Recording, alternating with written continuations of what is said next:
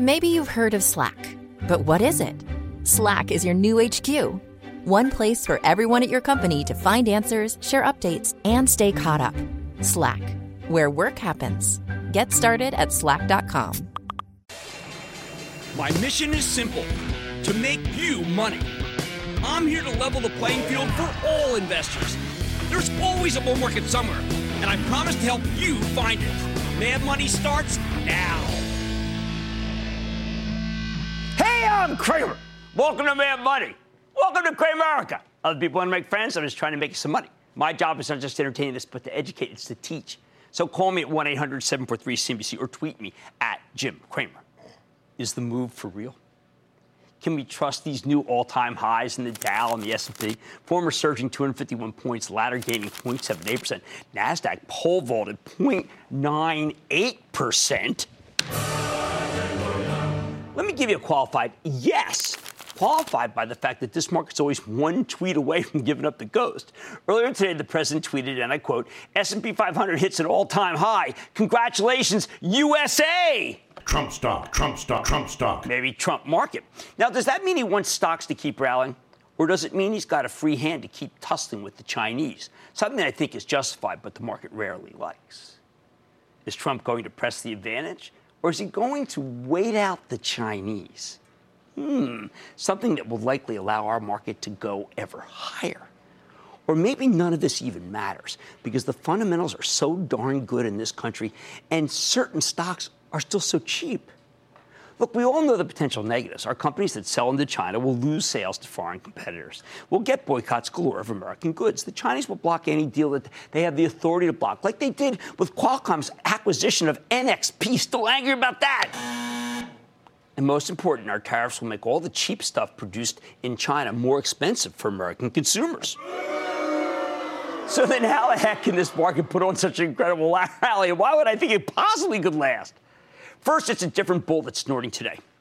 It's the value bull. For most of this year, ever since the last peak in January, this market's been led by growth stocks. In tech, it was Facebook until it dropped off the face of the earth after that miserable outlook.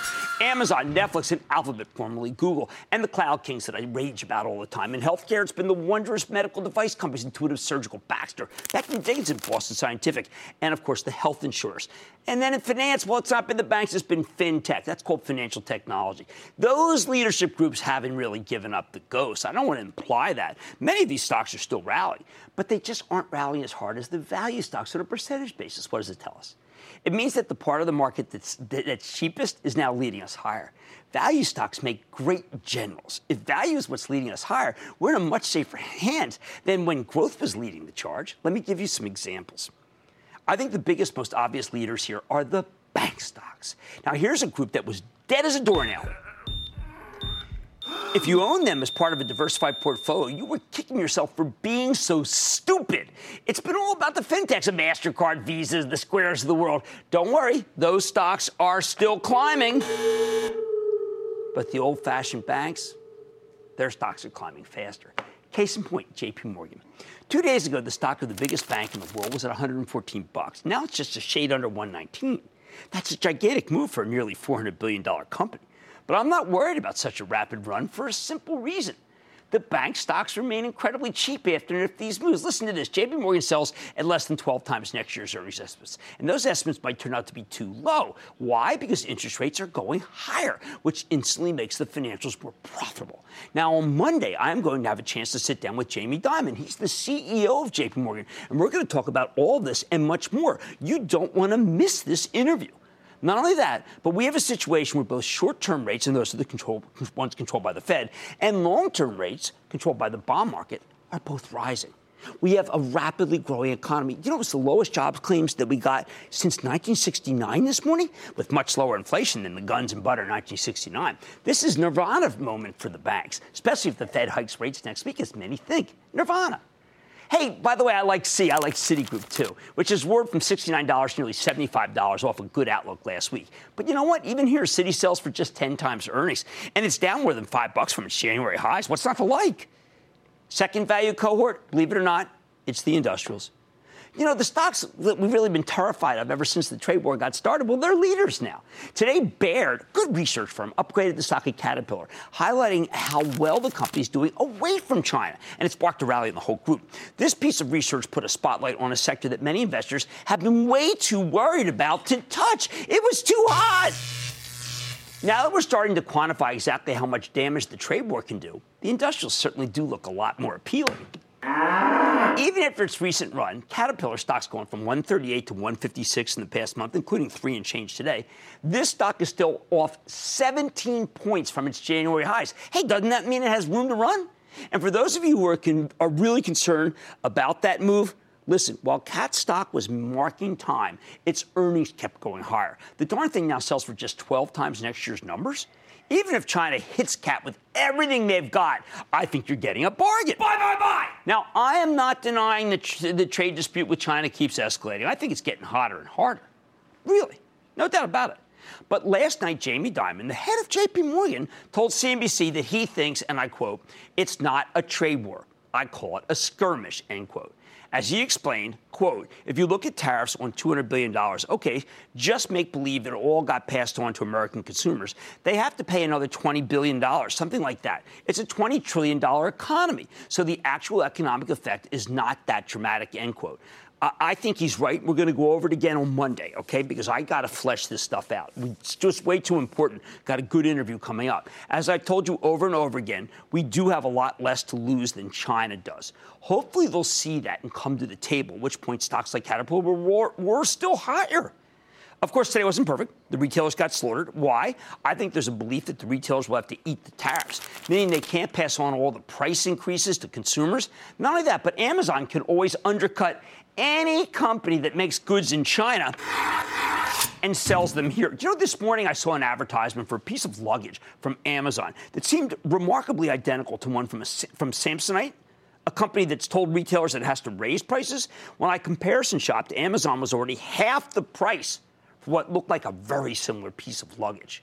So a combination of the competition from the retail Death Star and either higher prices or higher costs caused by tariffs could very well mean that the department stores can't make their numbers. And that's why the stocks were shelled. It makes sense, although I'll have more on it later in the show. Plus, let's do some back-of-the-envelope thinking. If the president ends up taking these tariffs to 25% come January, and all the current manufacturers keep making things in China, and every penny of the tariffs gets passed on, it comes to about $1,000 per family. Not ideal, but it's also highly unlikely. If the tariffs really were going to fall entirely on the heads of consumers, the retail stocks wouldn't have had such a mess today. Plus, we did just get a tax cut, right, for more than makes up for the tariff figure every time I do the numbers. Now, this may just be one big rotation out of growth into value, with people selling the expensive stocks and swapping into stocks that sell at a discount to the S&P 500. But the bottom line is, that's a far more sustainable rally than the other way around. So if we can just tamp down the speculative stocks, again, I'll have more on that later in the show, and boost the value plays, then you know what? This move could be built to last. John in New Jersey. John. Booyah, Jim. Booyah, John. I'm calling about Eagle Materials, ticker EXP. As a gypsum wallboard manufacturer, it's been a big beneficiary of the reconstruction from past hurricanes, with its stock rising dramatically after Harvey, Sandy, Katrina. The stock's now near its 52-week low. With the flooding and the pending acquisition of USG, do you think shareholders will soon be cheering fly, Eagle Materials fly? Well, you know, John, it's funny. We're 1-1, by the way. It's funny, but you know what? I thought about this and thought about whether to recommend it. And there's so many people who believe you have to have an infrastructure bill for this thing to go up. I'm with you, but I'd buy only half, because I do fear guide downs. And that's the real reason, even though it's down 22%, that I am a little more tepidly endorsing it than you did. But thank you for the nice words. Fly, Eagles, fly. Dane in California. Dane. Yeah, Mr. Cramer. Yes. Hey, a couple of days ago on Fast Money, a guest, when she was leaving, said her company was bullish on L Brands, and mentioned its huge dividend.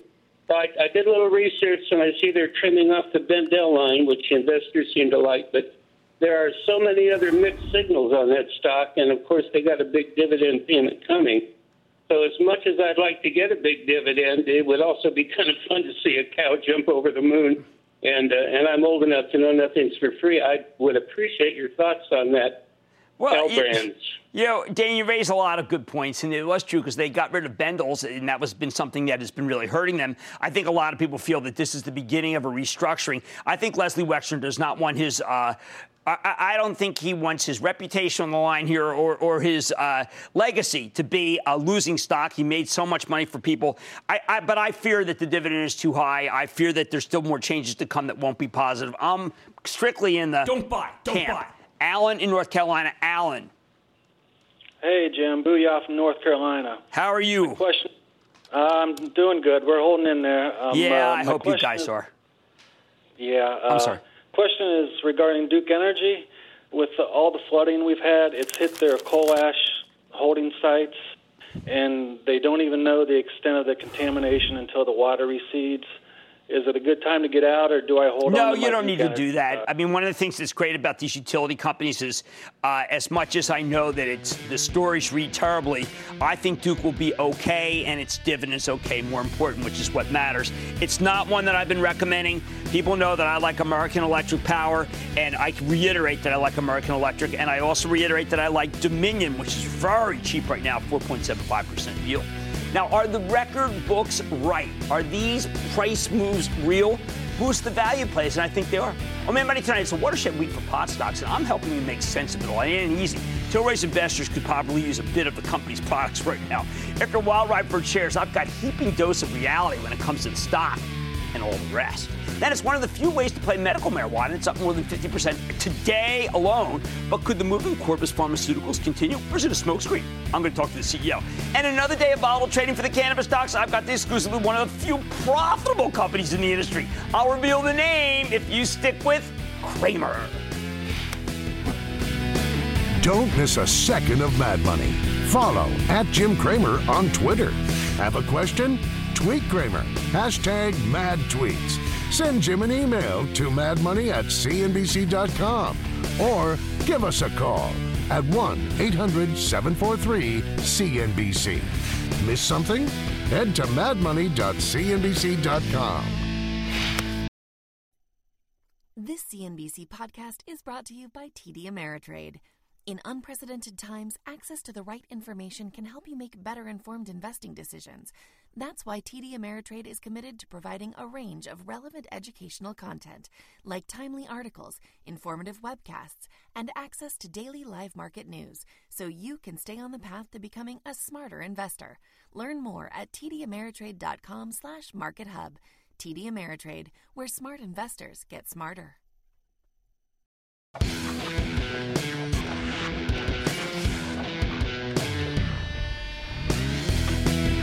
We need to talk about the vertigo-inducing run in the cannabis cohort. This whole group has gotten too hot. No argument here. Is it a bubble? Absolutely. But you need to understand how this kind of thing happens. First, I don't want you to blame the marijuana companies per se for the nauseating move in their stocks. When something like Tilray, the Canadian cannabis farmer, rockets from $17 to $300, where it peaked at one point yesterday, before plunging back to $176 in today's session, it's not because Tilray is necessarily being too promotional. I know the company shouldn't be worth $16 billion. They know it probably shouldn't be worth $16 billion, let alone $22 billion as it was at one point yesterday. But Tilray's not the culprit here. In reality, this is all about reefer madness and the mechanics of the stock market. The short sellers will not want to hear this, but I think most of the publicly traded pot companies have been pretty honest about the situation. Tilray says the entire market for marijuana is about $150 billion. It's right there in the company's slide deck. Where'd they get that number from? How about the United Nations World Drug Report with a notation that these projections include the illicit drug market? When I had CEO Brandon Kennedy on the show 2 nights ago, well, and I used a $500 billion projection, right? $500 billion market, not $150 billion. Kennedy didn't endorse it. Not at all. Brandon said, no, I like that. By the way, I came out with a $500 billion figure, and it kind of came in an odd way. Last week, I interviewed Brian Athaide. He's the CEO of Green Organic Dutchman. That's a Canadian publicly traded cannabis company. It's often thought of as the Whole Foods of cannabis. And it was at the Green Market Report Conference. I asked Athaide, he's a 25-year veteran of Procter & Gamble, what the TAM, the total addressable market for cannabis, is. He was reluctant to give such a projection. And he only mentioned $500 billion when I asked him about the size of the many industries that could be disrupted by marijuana when you include all of them: medical, medical, veterinary, recreational uses, everything from beer and tea to painkillers to sleep aids to epilepsy drugs to coffee. That $500 billion number included every conceivable type of cannabis products, plants, brownies, topical lotions, vaping cartridges, concentrated THC extracts that are like the cannabis equivalent of drinking 190 proof Everclear. Everything. Again, Brendan Kennedy did not endorse that pie-in-the-sky number. He was much more conservative when he was on Mad Money. To get your head around what's going on here, you need to understand two things. On the one hand, there is absolutely a lot of money to be made from legalization, which is coming to Canada in just a few weeks and will likely make its way to the United States eventually. On the other hand, that potential is already more than baked into the marijuana stocks as I see it. Let me put it like this. It's a great time to open a weed dispensary in Canada, but it's a bad time to buy the stock of a weed dispensary in Canada. Tilray sells for 107 times next year's sales, not earnings sales, which are currently non-existent for earnings. They don't have any. They got sales. I think that ratio is absurd. Cronos trades at 23 times sales, less ridiculous, but still insanely expensive. Canopy trades at 15 times sales. Again, more than you'd pay for even the fastest growing cloud computing stocks that I like so much. It's a lot like the dot-com bubble. And many of these companies are upfront about that fact. Bruce Linton, the CEO of Canopy Growth, which sold a major chunk of itself to Constellation Brands lower than where the stock is now, was asked about the bubblicious nature of the group by the Street.com's Kevin Curran today. And he said the dot-com boom is the right analogy. You can't get more self-effacing than that, can you? The internet itself was a very real, very powerful underlying trend that would eventually change the world. But with a few exceptions like Amazon, if you bought the dot-com stocks in 1999 or particularly 2000, you ended up losing a lot of money. You lost it quickly. More than 300 of those companies came public and then went bust just a few years later. Like the web, legalization is a big deal.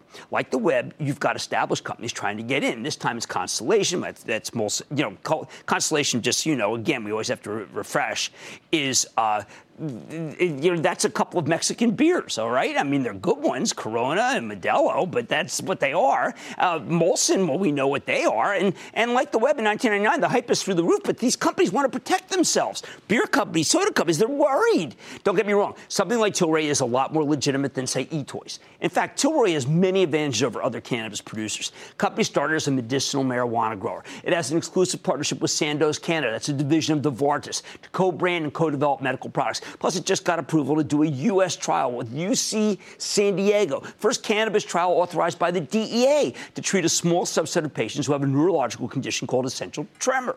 Tilray's real revenues, $9.75 million this last quarter. And although the company only has $200 million in cash versus the $6 billion in the till from rival Canopy, Canopy got most of that money when Constellation took a major stake in the business. By the way, that's why Canopy remains my favorite name in the group. There are real but totally disclosed negatives. Again, totally disclosed negatives with Tilray, too. Most of its brands are licensed from Privateer Holdings, the private equity firm that still controls the company. Now, Kennedy is also the executive chairman of Privateer, but it's a suboptimal ownership structure. Kennedy also admitted that he needed more capital to keep up with demand. He pretty much told you Tilray will have to raise money, and the company's selling stock through a secondary offering. It certainly seems like the most logical and obvious choice to me. That was a reason for me to tell you to sell the stock, not buy it. Yet the darn stock still roared in the stratosphere after our interview 2 days ago. Problem is that there's not enough stock to go around. Tilray has a tiny float. It's only 10 million of its shares actually trade. Now, there's plenty more behind it. The company has 76 million shares outstanding. That's different from the float. Most of these shares belong to its private equity backer. Making things even more precarious, at least 33% of those 10 million shares have been sold short, according to the most recent count. I don't want to blame the short sellers here. They're acting and behaving totally rationally. But the simple fact is this is one gigantic short squeeze where there aren't enough shares for shorts to borrow and sell. Remember, you can't sell a stock you don't own. You got to borrow it first, or else you get bought in automatically by brokers who don't care what price they pay, and it hurts you. And they got to find the supply to give it to the stock of the real buyers. And that's what spurred this insane move yesterday. So when regular investors decide they want to own a piece of a company like Tilray, the market just can't handle it. Stock explodes higher. So here's where I come down. You need to stay away from the stock of Tilray right now. You don't know when they'll offer more stock. You don't know when the battle between the shorts and the longs will be finished. Tilray and many of its compatriots are simply too risky for me to recommend and too thinly traded to be worth betting on, and betting is the operative term. But Tilray didn't create this problem. That's important, people. The issue is that tons of investors believe that the Canadian repeal of marijuana prohibition will be gigantic for the cannabis industry and will quickly lead to full legalization here in the United States and bountiful profits for everyone. I think that's a mistake. There's not enough infrastructure in place for this to happen quickly. And even when it does, legal marijuana tends to be a lot less expensive than illegal marijuana, so the industry might not be as profitable as you think, or at least the companies that are growing and selling. So yes, these stocks are in a bubble. But no, it's not a joke. Tory and its peers are going to disrupt a host of different industries. I think the boom here is very real. It just might not be as investable at the moment as you'd like. So what's next? I expect a plethora of new IPOs to fund more cannabis growth. When that happens, expect most of the existing marijuana stocks to go lower, possibly a lot lower, as the proceeds get plowed back into planting more weed, crushing pricing. And that day of reckoning may come sooner than you think, as there are plenty of companies waiting in the wings to come public. Bottom line, please do not get carried away by reefer madness. People are too excited right now. It will end badly when the stock market gets flooded with cannabis stocks. I just don't expect it to end quite yet. Again, if you insist on play, I want you to buy Canopy or even go with its top shareholder, Constellation. Rob Sands, CEO, is really smart. But otherwise, just be careful out there. Let's go to Lisa in New Jersey, please. Lisa. Hi, Jim. I'm learning so much watching your show. I am sure trying to teach, Lisa. Thank you so much for that. I want to ask about Scott's Miracle-Gro, symbol SMG. I picked up 200 shares at 78.18. I know the stock was down, but I think they're on an upswing, and I'm putting some money in cannabis companies, but the prospect of the marijuana industry and Scott's products, such as Miracle-Gro. So I want to know your thoughts, and is it a buy? Okay. Scott's Miracle-Gro is really, in the end, a company that helps grow things, okay, whether it be Miracle-Gro in a garden, whether it be for a lawn, and it only is very peripherally related to weed, so to speak, to cannabis through one division. And I think it's really important that you know that what you own is literally a stake in a lawn and garden kind of company. So if the weather means more to them than pot. So let's understand. That said, it is inexpensive. Adam in North Carolina. Adam. Booyah, Jim. Booyah. Brown-Forman, I've owned shares of it for a couple of years. It has dipped from the whiskey tariffs. What are your thoughts on the company? Well, look, you're dealing with a company that is truly an excellent company. And I can tell you, as someone who owns a bar, that the darks, as we call them, whiskeys, are selling well, particularly the boutique whiskeys. I don't think the stock is expensive, and I do think that the tariffs will not mean that much for their earnings. What matters is demand, and demand is strong. And it's really the best way, more than Diageo, I think, to play the Browns, again, as we call them. All right. There's just too much supply of cannabis stock. I'm trying to be unemotional and dispassionate here about this. And I don't think it can end well given what's been going on. We got much more mad money ahead. The reefer madness continues. Medical marijuana play Corvus is smoking on Wall Street. It's up over 50% today alone. Oh, man. But does the company have the pipeline to keep burning up the market? It's a real drug company. I'm going to talk to the CEO. Then Canada is about to fully legalize pot on October 17th. How should you approach the sector? I'm going to sit down with a private player to help you make sense of the action, much more of a picks and pans, shovel kind of thing, rather than grower, although they've got an angle on that too. And is it time to give up on growth in general? Don't miss my take. Please be careful and stick with Cramer. This CNBC podcast is brought to you by TD Ameritrade. Investing isn't one size fits all. Every investor has a unique style. That's why TD Ameritrade offers two different mobile apps. There's TD Ameritrade Mobile, which lets you manage your portfolio with streamlined simplicity, or Thinkorswim Mobile, which gives you tools you need for more advanced trades and in-depth analysis. Visit tdameritrade.com/apps to find the one that's right for you. Once again, that's tdameritrade.com/apps.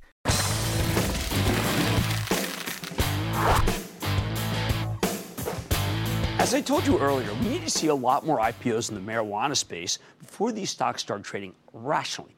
But until then, it's reefer madness. What can I say? Just look at what happened today and shouldn't have, perhaps, in Corvus Pharmaceuticals. It's an early-stage drug company. It's focused on treating rare fibrotic and inflammatory diseases. It saw its stock explode higher when the company agreed to license a portfolio of 600 cannabinoid compounds from a privately held player named Genrin Discovery.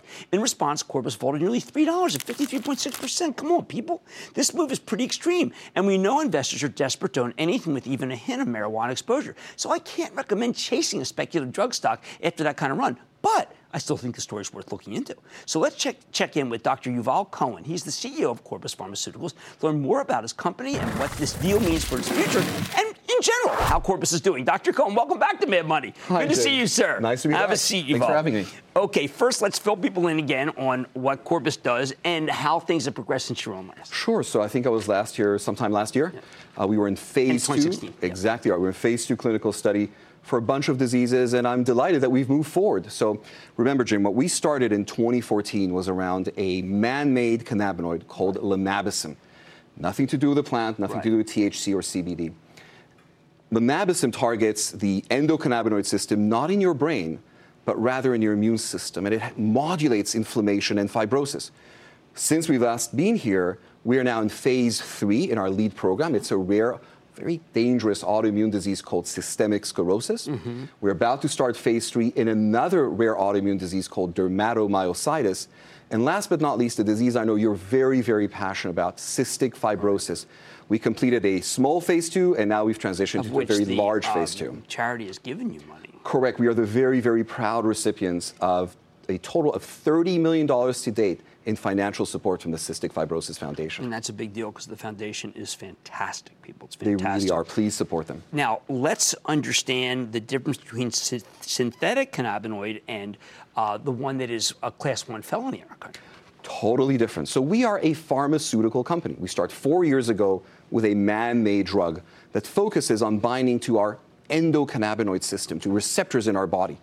Doesn't look like the plant, has nothing to do with the plant, won't change your mood. Therefore, it's legal. Completely. All our studies are done under the FDA in the United States as well as international studies.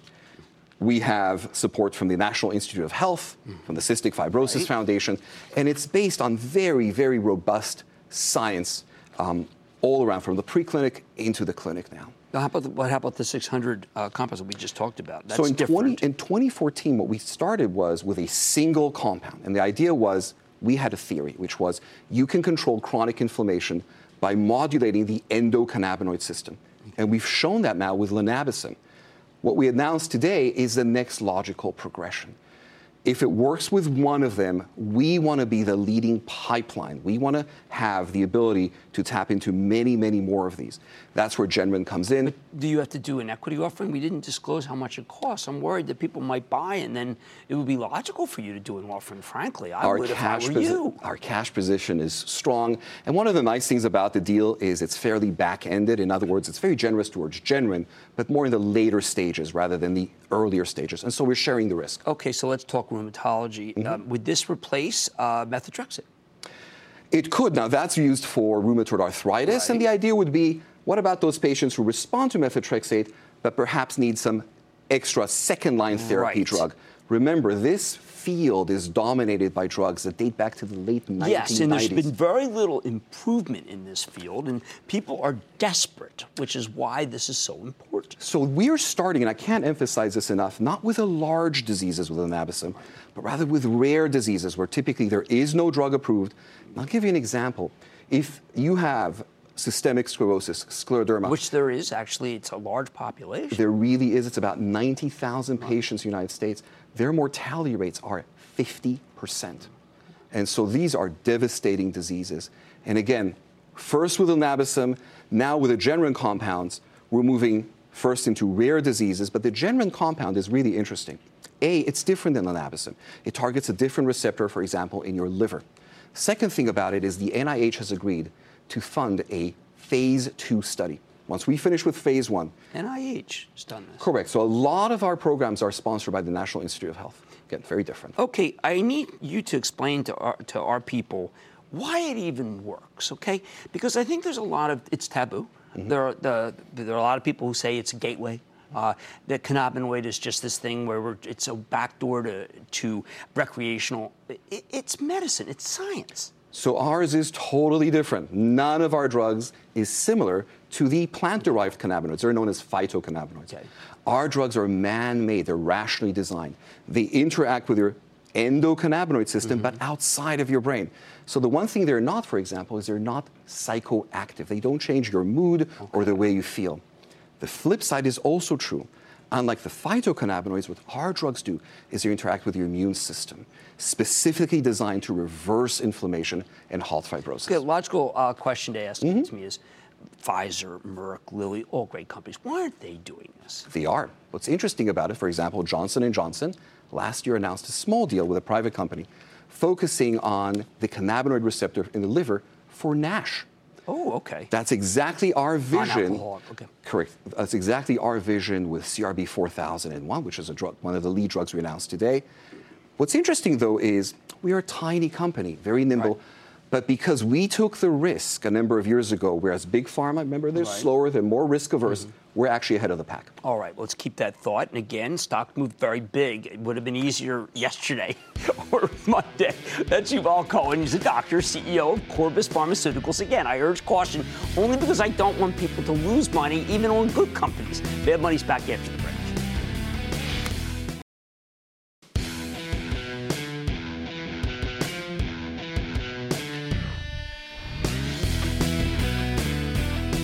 Tonight, we're taking a close look at the marijuana boom, or some would say bubble, depending on your perspective. I've told you that we can expect a flood of cannabis companies coming public through various different methods. So let's talk about the next one. That's M. Hardeen. Now, this is an interesting story. M. Hardeen is a professional management company that partners with cannabis producers and retailers to help them set up shop and run their facilities in the most efficient way possible. It's an intriguing concept, and they're about to become publicly traded via what's known as a reverse takeover in Canada. We'll explore that. Now, M. Hardeen also invests in some of these businesses, and they recently spun off GrowForce. That's a Canadian cannabis producer that's still exclusively operated by M. Hardeen. Again, I think you need to be very cautious about this entire group. I made that point this morning, but we do need to know more. So let's take a closer look with Rishi Gautam. He's the CEO of GrowForce and the executive chairman of M. Hardeen to learn more about these two companies that he's built. Mr. Gautam, welcome to Mad Money. Good to see you. Good to see you. Okay, get that right, Gautam. Don't want to mess that up. Okay, why do we need your company? What does it do? M. Hardeen's a management company. We have been managing cannabis facilities since 2009. Our founders were pioneers in this industry, came in for early days in Colorado, set up a management company to operate cannabis facilities, cultivation, extraction, and retail. I came in as an investor in 2014, really institutionalized the business of managing cannabis assets for license owners. Okay, now I look at your numbers, and you're actually making money. Why do you need to come with a reverse takeover with some shell company when I think a lot of people would say, wow, this company's making money. I just want to own shares in it. So we've gone through the capital markets process for the past year. We really respected the process of how do you take a cannabis company public in North America. The vast majority of the companies are obviously listing in Canada, of which the vast majority are doing it through this reverse merger. So what we did over the last year, we institutionalized the business also on the cap table. 35% of our business is owned by institutions, long-only money. Okay. And what we have done is set up the RTO in a very clean, straightforward fashion. It's our fastest, most efficient way to go public. And we have institutional backers already. Okay, well, things have gotten crazy. Look, I've been around, you've been around. How do our viewers at home respond? How do you respond to something like a Tilray, where it's obvious that a company that suddenly becomes, say, $24 billion, that was not that much that long ago, starts reeking of the dot-com era? What do we say to people? I take a step back and I look at what are the actual companies with actual revenue, actual profits, actual substance. And that's M. Hardeen. And that's our sister company, GrowForce. We're a business that's built on the most experienced operating team that's been in the legal cannabis space over the long haul, irrespective of stock charts and highs and lows. The substantive business will prevail. That's for any industry, not just cannabis. So I look at the substance. Okay, so if I want to grow marijuana in a legal state, or I want to operate a store in a legal state, I turn to M. Hardeen? So we have a select partnership group. Depending upon the state, the status of the state, is it medical, is it recreational? M. Hardeen comes in as an operator. And we have two business models. We'll come in as a pure agent, operate a facility for a fee, long-term management contract, not too dissimilar from a Marriott flag where you put up and we run everything. And then we also take strategic positions, and we have flagship facilities. So Nevada, we just purchased a flagship facility in Las Vegas. We're looking at Boston. We're looking at certain key markets where we want to have flagship opportunities as well. So it really depends on the market. It's 50 markets in the U.S., not one. Okay. So we base our business model based upon the market. Okay, so you're executive chairman of one company and CEO of the other. Just for simplicity purposes, why do you have to split them up? It might be great to have all under M. Hardeen's roof. Right. And what we did earlier this year was we spun off a global ex-US brand called GrowForce. GrowForce sits in Canada. But you're CEO. Yes. It's a completely separate, independent operating entity. We have a separate board, separate management team. I'm literally the only overlay between both companies. Okay. We wanted to set up a global ex-US footprint because of strategic investors and doing R&D and being able to expand globally. Now, M. Hardeen's the manager. M. Hardeen manages all of the assets. It's a global management company. Okay. GrowForce is our brand that allows us to expand without touching the states. Okay, let's talk about legalization in general. What is your feeling about when it's going to happen in the United States? Or is it always just going to be a Canadian phenomenon, October 17? We're going to have to do this piecemeal. We mentioned 50 markets. Is that what it's going to be for the next, let's say, if President Trump's reelected? Okay, I mean, obviously, their administration, the president, does not favor legalization. So will it be state by state, or is there something that's going to change? So as a business in the states, we look at every single market. M. Hardeen has experience in 13 U.S. states. Okay. We want to be buyers and buy these businesses now, given the fragmentation. We love the fragmentation. We love the irregularity between the federal and the state. You don't think these have gotten too expensive at that level? Not yet. The lift really hasn't occurred yet in the states. We have this small window right now to continue to acquire these flagship facilities until the federal side really reconciles with the states. But is every market good? For instance, I follow the spot markets for cannabis, and in Oregon, it's going through the floor. I'm not so sure all those operators are going to make it. And it depends on the state. So what we do is we set up vertically integrated management companies. We control everything from the seed to the shelf. So we're really price setters in the market, not price takers. So that again, provides a sustainable business model. In Colorado, people have great things to say, people have not so great things to say, but our businesses are profitable that we manage in Colorado because we have the vertically integrated management system. Okay, so last question. The reverse transaction occurs. What will be there if people do want to buy M. Hardeen stock? Just be a regular common stock? It'll be a regular common stock. So we have a very simple cap structure. There's only one share class. My shares are their shares, and it's a very straightforward approach. The only difference is we're doing the reverse merger, but at the end of the day, it's going to be a ticker, it's going to have shares, and there's not subordinate voting rights. Only trade in Canada, not in U.S. yet. There'll be an OTC ticker. Okay. Fair enough. Thank you so much for all the clarification. We're all trying to get our arms around the situation. That's Rishi Gautam, and he's the executive chairman of M. Hardeen, but also the CEO of the other company talked about, GrowForce. Lots of documents you can learn. Caution is necessary. Mad Money's back after the break.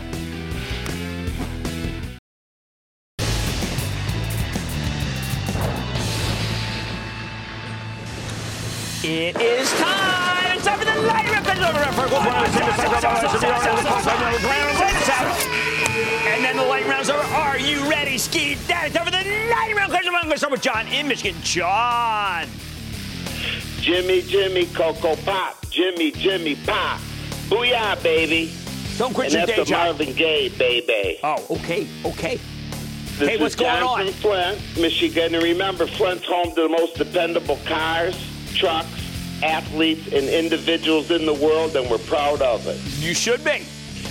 Jimmy, I heard your dad worked at 3M. Is that correct? He repped 3M Sasheen and Tape in Philadelphia. Well, listen, in my town, we feel you're the real 3M. We consider you the money market maker, and we thank you for all you do. Thank you very much. Hey, I wish my wife watched the show once. If she heard that, she'd like me more. Hey, listen, with that said, tonight my concern is proof point.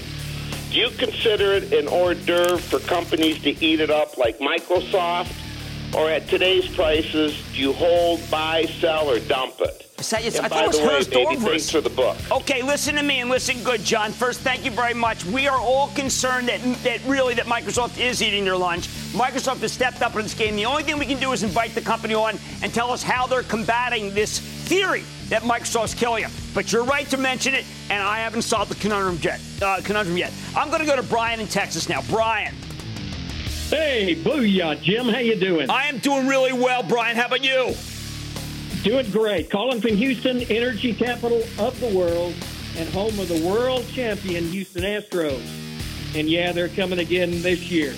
Yeah, Jim, good. Thanks for everything you do for us. Thank you. Believe me when I tell you, our world is a better place with you in it. Thanks, brother. Now I want my late mom to hear this. Show's starting to get maudlin. Thank you. I'm going to Okay, my stock is Mammoth Energy Services, ticker TUSK. All right, I look at this stock and I say to myself, Brian, if you really like this, you should go buy Schlumberger because it's the best. Schlumberger can't get out of its own way. I'm in with my charitable trust, so I'm going to spare you the privilege of being in that by not buying that stock. Why don't we go to Eileen in New Jersey, my home state? Eileen. Hi, how you doing, Cramer? Cramer's okay. How about you, Eileen? Good. Thank you for everything you do. Thanks a lot. My uncle's been watching you for 100 years. He's 92 years old, and you have helped him out greatly. And God bless him. God bless him. And a lot of people. That was the age that my late father passed away. And I got to tell you, they watch this show with great zest and talk about it with their kids and grandkids, and that's when I know I've made it. How can I help? Okay. Back in February, you recommended this stock, WestRock. Right. RK. It's been sliding down since February, and I'm wondering, should I hold or should I get Okay, out? Eileen, I worry about this every day. My charitable trust owns it. I talk about it with the club members. And I've got to tell you, I'm not pushing it aggressively because I think there is too much capacity coming on, and they've got to close this deal. Once they close the deal, then it's a buy. We are sitting and waiting, and it is killing me. But you know what? I think it's done going down. Not that that's a recommendation. Let's go to Mike in Illinois, please. Mike. Hey, Jim, long-time fan of the show. I want to ask you about Wisconsin Energy. Been a long-time owner of this. That is an extremely well-run utility, and they used to come on the show. I miss them. It's a good opportunity, too. Bye. How about we go to Carolyn in Georgia? Carolyn. Hi there. Thank you for taking my call. You're quite welcome. My question is in regards to SNAP. I know you were first against it, but then you changed your position and said it was a good buy. Well, I said that it got it, that in the 20s, 30s, it was bad.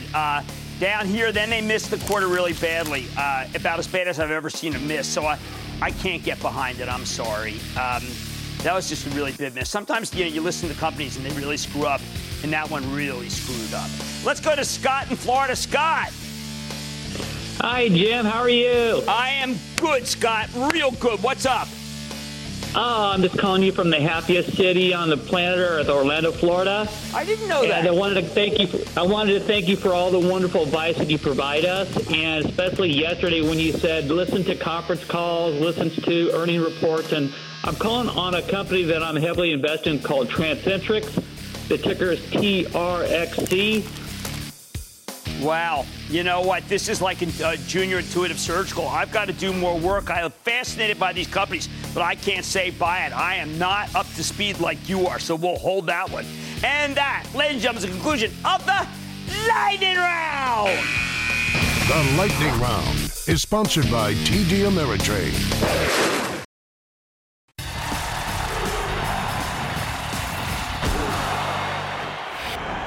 Is it time to give up on growth? Sell. We saw plenty of weakness, both relative and absolute, in these stocks, even as the averages broke out today. Earlier, you heard me say that value is in, and J.P. Morgan may be the best buy. We will learn more when we sit down with CEO Jamie Dimon exclusively on Monday.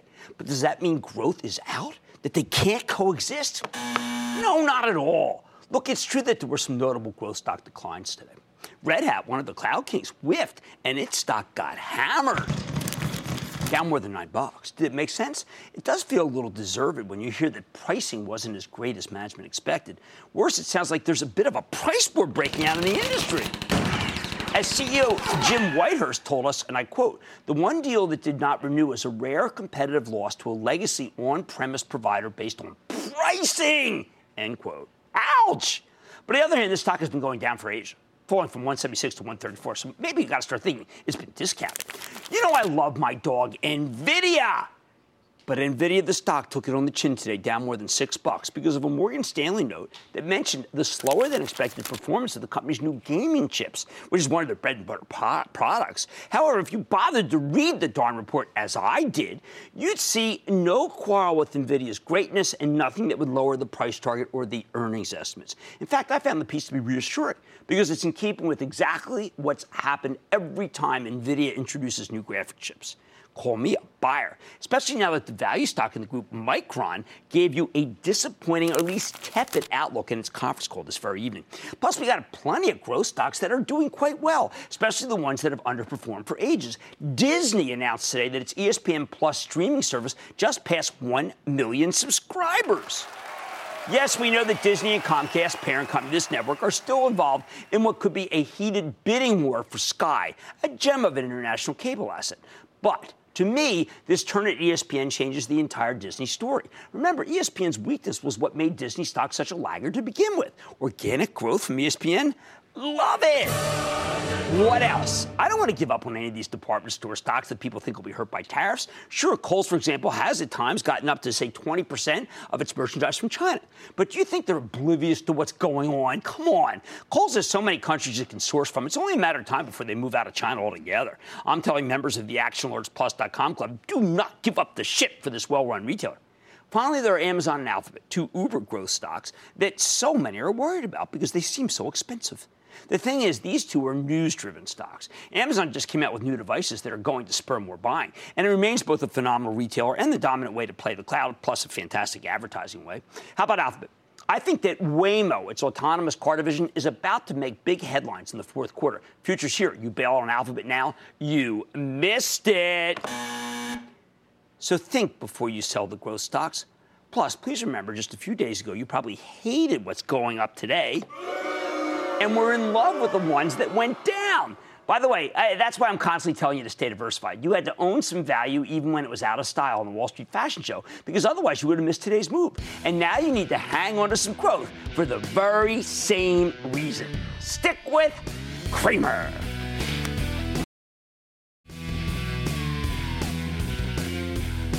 I know it's only Thursday, but I can't wait till Monday when we interview Jamie Dimon, who is the CEO of JP Morgan, exclusively. I like to say there's always a bull market somewhere, and I promise to try to find it just for you right here on Mad Money. I'm Jim Cramer, and I will see you tomorrow! CNBC's Workforce Executive Council is a premier group of C-suite human resources executives from leading companies across the country. It offers a members-only portal and chat, plus exclusive industry content, with access to breaking news calls and digital networking experiences. The network and resources HR leaders need now. Apply to the Workforce Executive Council at cnbccouncils.com/WEC.